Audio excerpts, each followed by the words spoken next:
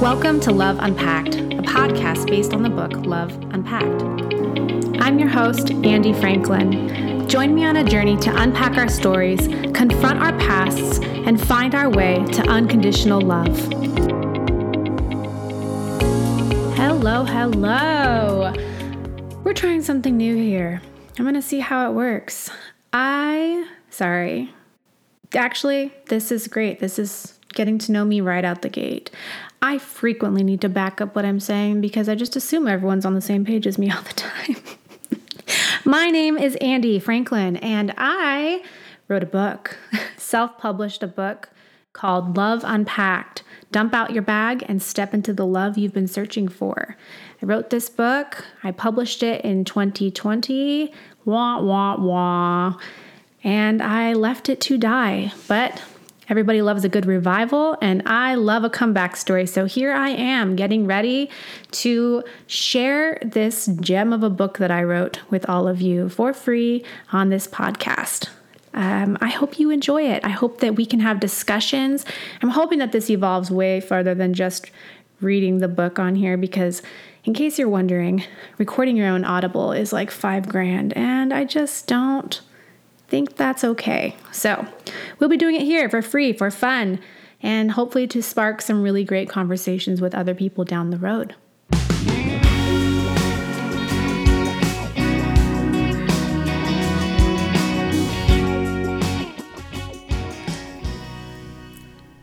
For the women looking for love in all the wrong places, this one's for you.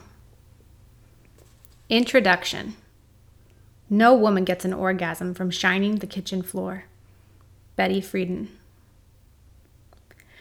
I hate the introduction of a book as much as I despise spiders. But here I am, creepy crawling my way onto this front page, hoping to grab your attention long enough to get picked up, put in your bag to take home, and examine more closely. Don't read this as a sudden empathetic breakthrough for spiders on my part. I'll scream and chase them like the deranged chef in The Little Mermaid going after Sebastian every single time. The stress of writing an introduction is like getting picked for teams in middle school PE class. I picture all of us authors in our matching cotton gym shorts trying to puff our chests and look taller, waiting for you, the reader, to decide who gets picked first. You're careful, of course. You won't choose just anyone to grace your bookshelves, and we respect that about you.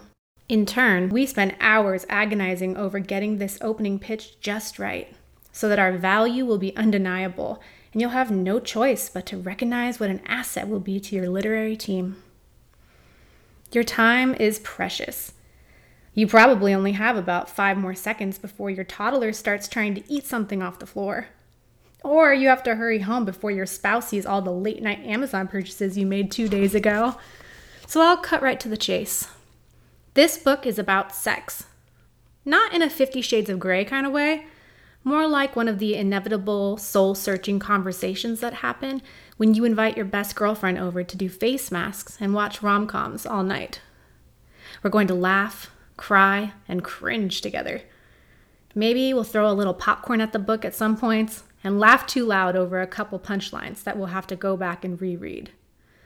Pee breaks are optional, wine is suggested, and an open heart is of the utmost importance.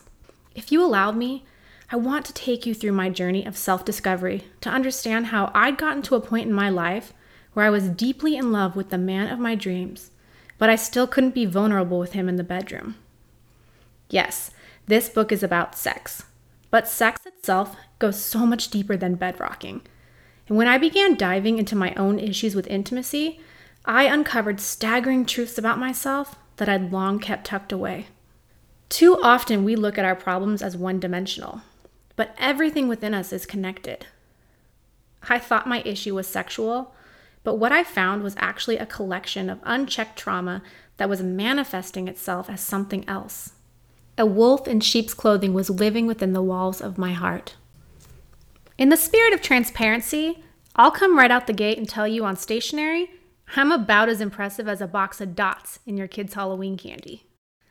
I barely graduated high school, a story for later, never monetized my blog, and I spend the greater portion of my days cleaning up after my family and writing, which to everyone else means I actually just watch reruns of Fixer Upper all day and try to make myself seem more relevant by claiming the title of a writer over that of a housewife.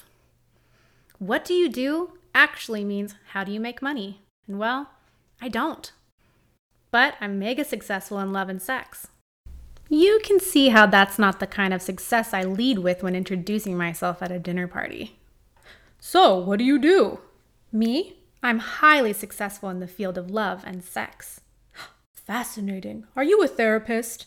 No. I'm just really good at embracing my sexuality and loving myself for who I was always meant to be. Now, I wouldn't say I'm an expert in the traditional sense or definition. My flexibility is that of a T-Rex, so there are no legs over the head or body pretzels happening in our bed. And don't ask me about my favorite toys, because like I tell my husband all the time, I'm in the moment, man. So I don't have space to take mental notes on the pluses and minuses of each dildo, vibrator, and plug that comes my way. Like I said, I'm not an expert in the literal sense. It's more like my husband and I found what works for us, and we regularly engage without embarrassment or shame kind of way.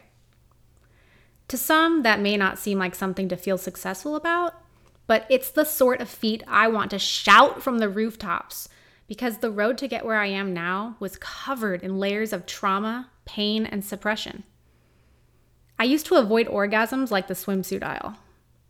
I didn't realize it at the time, but my past was keeping me a prisoner from my most basic human right, to give love and be loved for my entire life. If life is a grand adventure, then the triumphs and tragedies we experience are tokens of wisdom that we can either use or tuck away out of fear. I never considered how a suitcase full of baggage collected over my lifetime could be overflowing into my relationships.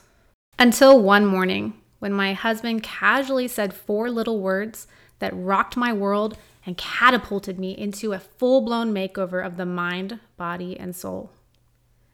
Each chapter in this book shares a lesson I had to unpack from my past, so I could step into the love I'd searched for my entire life.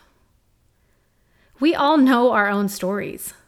We've lived, spoken, and replayed them over and over. But we don't usually spend much time examining what they mean in the bigger picture, or how they seep into other areas of our lives. It's only when we take the time to unpack these silent souvenirs collected throughout our lifetimes that we can see the full spectrum of impact they've had on us. It takes grit and a willingness to look into the darkest corners of our bags in order to genuinely move forward.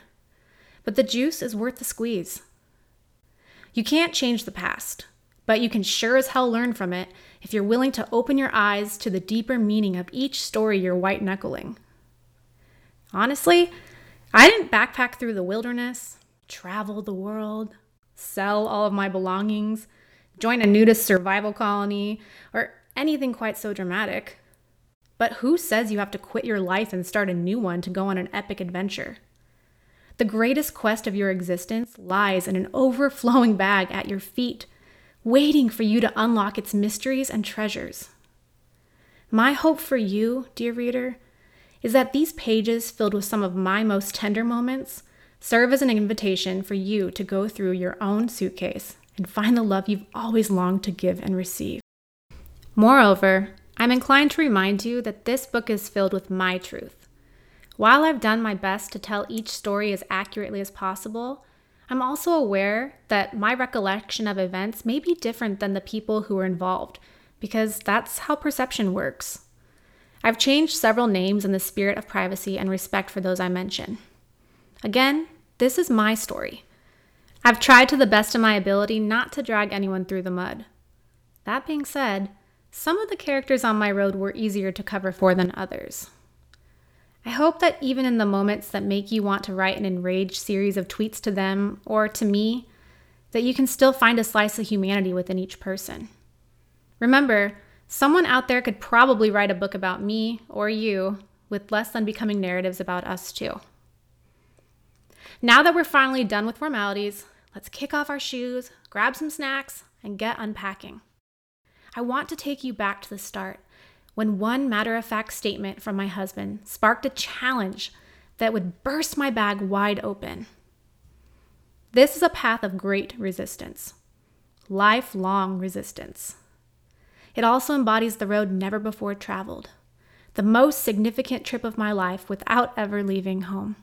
And it all began with one glaring truth.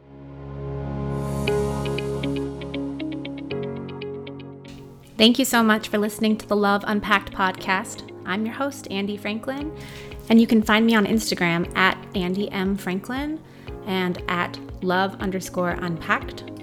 And if you're interested in purchasing the book, it is sold on Amazon, IndieBound, and Barnes & Noble.